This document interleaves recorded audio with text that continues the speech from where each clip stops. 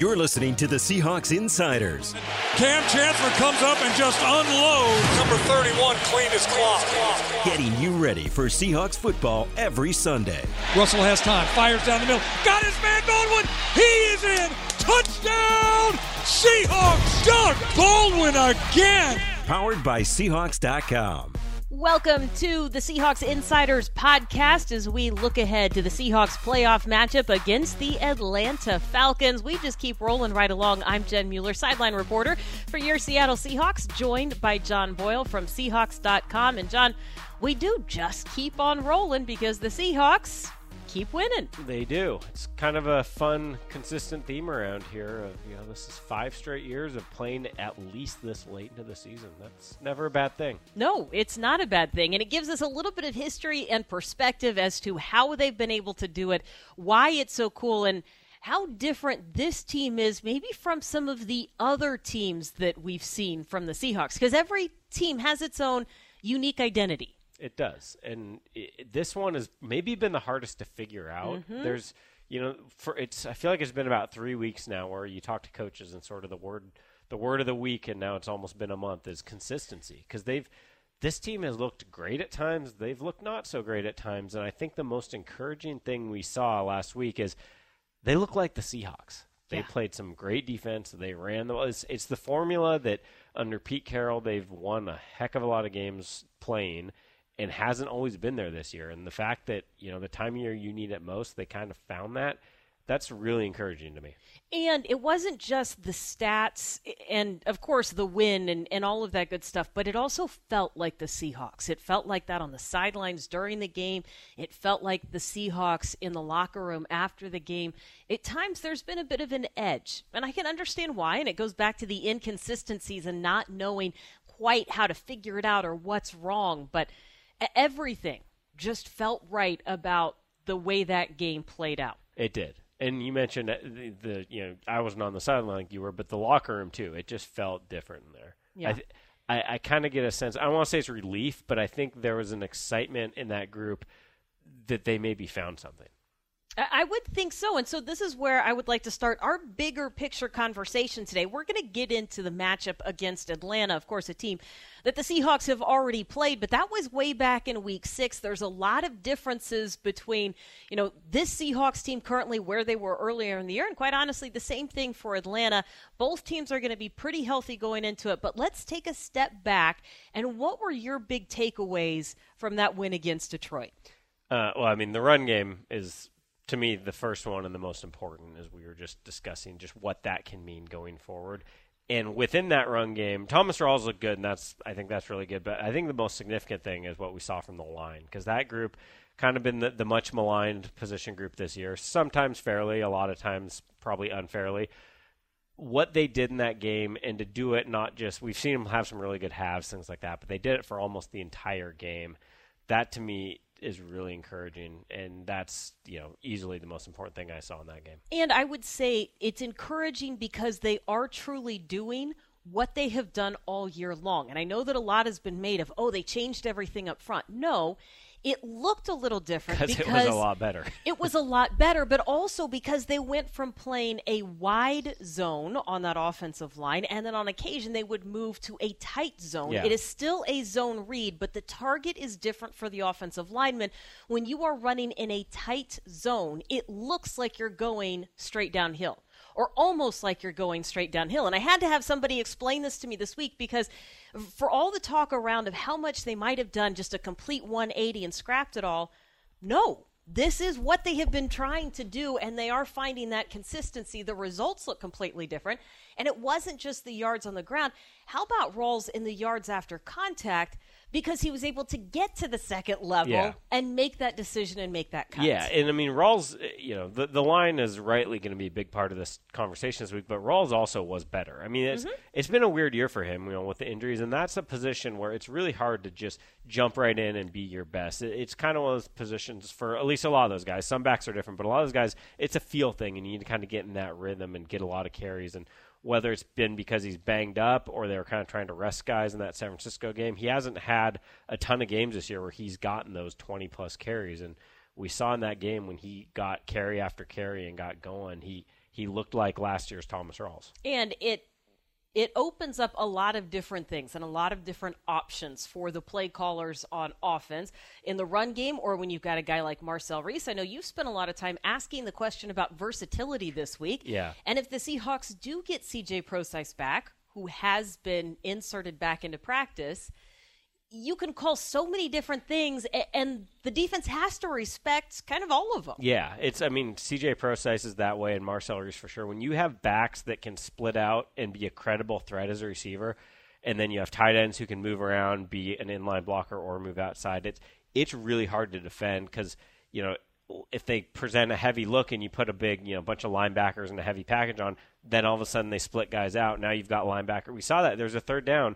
Jimmy Graham got covered in the slot and picked up a third down conversion. He was covered by a linebacker because they presented a look with 2 tight ends and 2 backs where you think, okay, maybe it was even 3 tight ends. I think it was 3 tight ends. I don't think they had a on receiver on the field on that play. So and they all spread him out. And all of a sudden you're spread out wide with linebackers on Jimmy Graham, and you'll take that matchup all day. So we see you always talk about New England when they've been good with their 2 tight ends, whether it's Gronk and Bennett or whoever.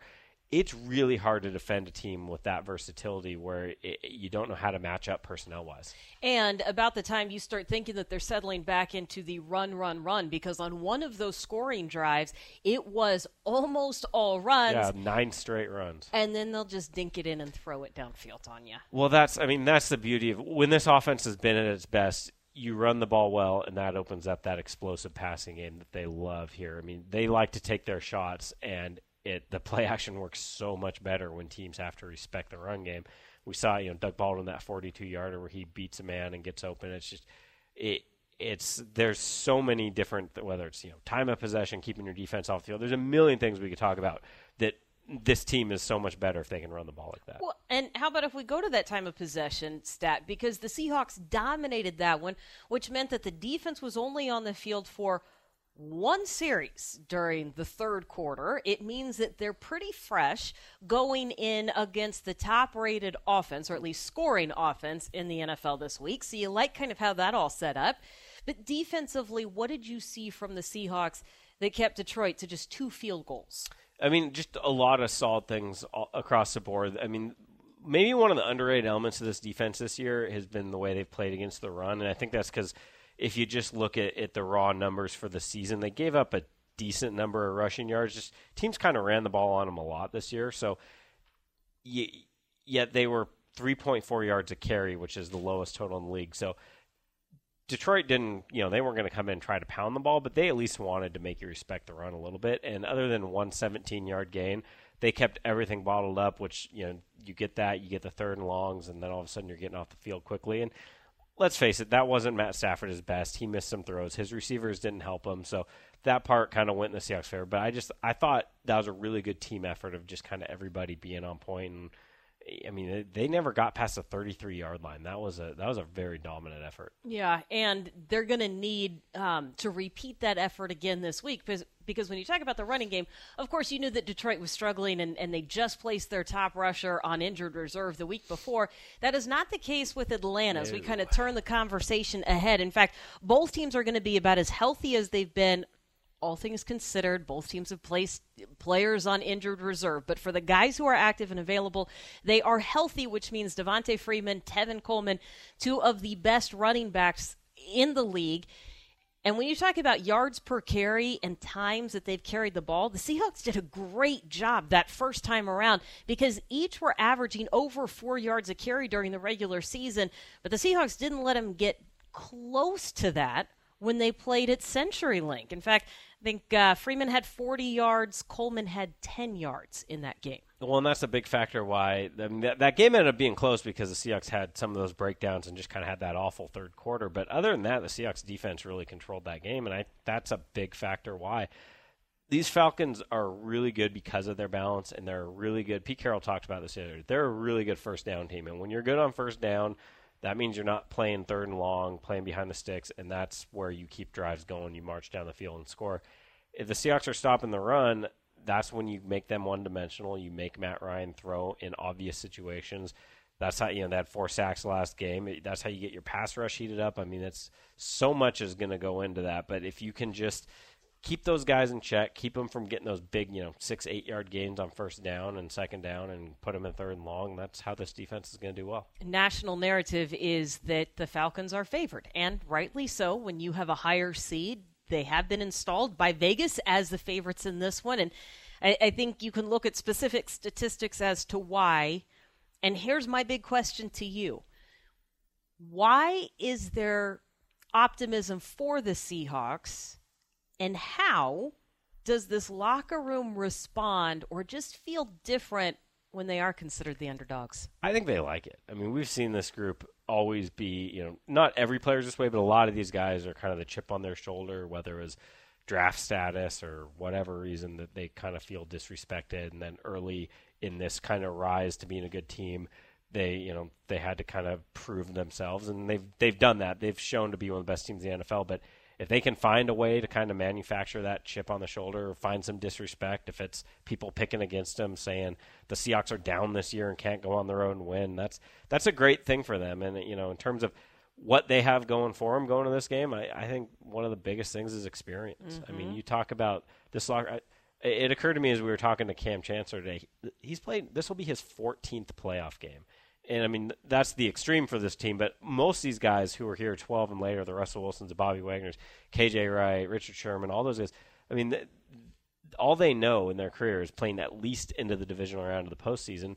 And as much as every team, and this team is one of them, wants to talk about it's the same, every game's the same, it's a lot harder to actually play that way if you've never been there. And these guys have experienced it.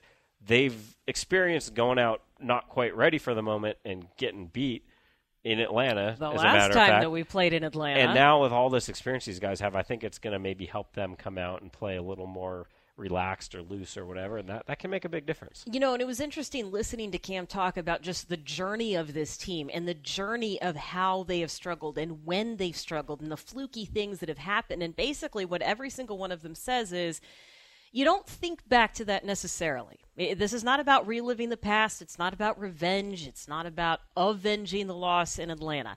It's about having that mental Rolodex and file of situational football where when the situation presents itself, you go, oh, I've seen this before. Exactly. I don't need to think about where I saw this before. Just I've seen it before. I know how to handle it. I know how to respond to it. And I think that is one of the biggest edges that the Seahawks have.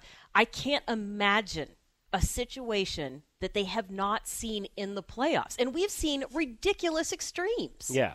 And one of those extremes is this team's been behind a lot on the road in the postseason, which is not ideal. And, let's hope they don't go do that this game. But if they do, let's say Matt Ryan marches down the field or the Seahawks have a turnover, whatever. If they face that adversity, they know that, in these games they've come back and won, and some games they come back and not quite won. They know they're in it. Like this team is not gonna fall down 14-0, even 20-0, and feel like, oh, we're out of this game. Let's pack it up and go home. And that's really valuable in a situation where weird things can happen in the postseason. Well, and I think getting ahead is probably a pretty big key in this game. Not only would it make us feel just a little bit less queasy while watching this game from the press box or the sideline, but the Seahawks are 33-0 in the Russell Wilson era when leading by 7 or more points at halftime. That has not happened during these playoff losses that they have suffered. And so you do again see that's a remarkable stat, number one. Number two, if you give them the lead, they'll hold on to it. Yeah, and that's where the defense this team has had over the years really factors in. It's really hard to come back against them because it's a good defense, period, but it's a really good defense when they know what you have to do. Well, and that's kind of the other thing, too, right? Here's why I like this matchup. I actually like that it's on the road. And KJ Wright pointed this out to me this week. When you know that Matt Ryan trusts his arm and can throw the ball, you expect Julio Jones and these receivers to get the ball. It's important that you don't start seeing ghosts and that you actually are reading the play. And as Cam Chancellor said today, you play the blur of the ball. You keep your eyes on the man. And then as that ball's coming into your periphery, that's when you go to play, right? Mm-hmm. It helps that this defense has played together for so long that they're all instinctively doing the same thing. And what KJ said is, and we'll actually be able to talk to each other and make those adjustments because you don't have to deal with crowd noise when you're on the road playing defense. Yeah, and we've heard defensive players say that. I remember when they got on that crazy run in the 2014 season, just so dominant down the stretch, and then last year they were a really good team and really good on the road late in the season, and some guys have said that. Obviously, they love playing at home. Everyone loves to be at home. But there is one element of advantage when, especially those guys in the back seven, can actually talk to each other. The good thing is having Cam Chancellor, they didn't have him in the last game against the Falcons. He's so important to that communication in the back end. You obviously wish you had Earl Thomas as well, but from a communication standpoint, Cam is so key to what they do. And we saw it. 2 big breakdowns lead to touchdowns, and maybe those still happen with him on the field. I'm guessing they don't. I'm pretty darn sure they don't both happen.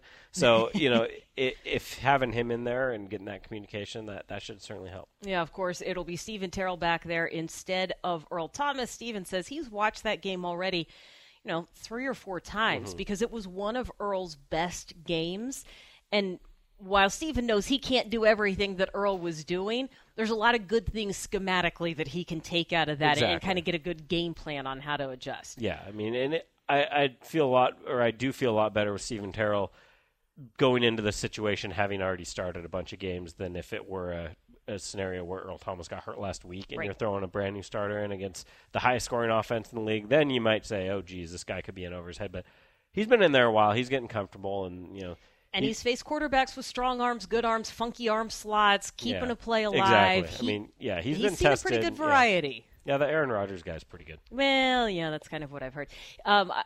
Also, something to keep an eye out when you mentioned Cam Chancellor not playing in Week 6. It's the first time that he's going to be on the field with Keanu Neal. Now, I understand that Keanu Neal plays defense for Atlanta, but he's also the protege of Cam Chancellor, and here's what Cam said. That boy's never actually seen me hit. We trained together in the offseason, which is basically a whole bunch of motion, and it's mimicking its strength. And he goes, he knows that I'm smart and he can pick my brain, but he's never seen me hit. And I'm going to make sure he sees me hit on Sunday to know he's still got a little ways to go before he takes my title. Showing little brother, so to speak, exactly. who's boss. Yeah, that's a cool story, though, that for people who haven't heard it. It came up last time they played, too, but there's been a couple times, Jim Buchanan, former Wazoo guy with the Cardinals, is another one where Cam Chancellor, guys coming out of college and people compare him to Cam Chancellor, that big physical safety type, and he's just kind of cold called the guy, reached out of the blue and said, hey, let's talk, let's meet up, let's train. And, in the case of Keanu Neal, they are from the same kind of corner of the country, and they got together and trained in Virginia this offseason, and Keanu Neal talked about it before they played the last game. He was so surprised he kind of thought it was a prank at first. It was, who's this guy calling me saying he's Cam Chancellor? But, yeah, I mean, he just kind of feels like this responsibility as a guy who's made a lot out of his career and been sort of that. He's become sort of the prototype in the modern NFL for the big physical safety. So if there's somebody who looks up to him, he's going to reach out and help him. Which is amazing, and one of the reasons he does it is because he was told so often you can't. Yeah, exactly. You're not going to be a safety. You're Give a linebacker. Up the dream. Yeah, you're a linebacker, and he said, no. My college coach told me, don't let anybody change your mind. You are a safety, and he feels the sense of responsibility to encourage others who kind of look the same. It's worked out pretty well for him. It has worked out pretty well, and Pete Carroll even noted that that's a really cool legacy that he's already got, Yeah. So Cam Chancellor is back this game. Frank Clark is back this game. Remember, he didn't play in that Week 6 matchup. Michael Bennett was hurt in the Week 6 matchup, so they played the entire fourth quarter without him. You had C.J. Prosise, Thomas Rawls, also missed that Week 6 game, and Russell Wilson was basically a shell of himself, fresh off of those injuries. I think all of this makes me feel pretty good about Saturday. Sure, yeah. Why do we both say that with question marks? Because you're still going on the road to face a really darn good team. I mean, I'd say you feel as good as you can in this situation, and for all the ups and downs this team has had, when I just look at who's on that roster still and the way they've played at times, including last week, when they're right, I still think they're as good as anybody in the NFL, but I also want to give a lot of credit to what the Falcons have done this year, and when you got to go there and play, it's going to be tough no matter how well the Seahawks play. Yes. But since I am the silver linings kind of gal, I prefer to look at all of the ways that we might match up well, and that we might be previewing another playoff Let's hope game so. next Let's do week, it. which would be awfully fun. Until then, make sure that you tune in and listen to the game via the Seahawks Radio Network. John Boyle will have you up to date on everything going on Seahawks.com. And I think either way, regardless of the outcome, we will be back with you next week for another edition of the Seahawks Insider Podcast.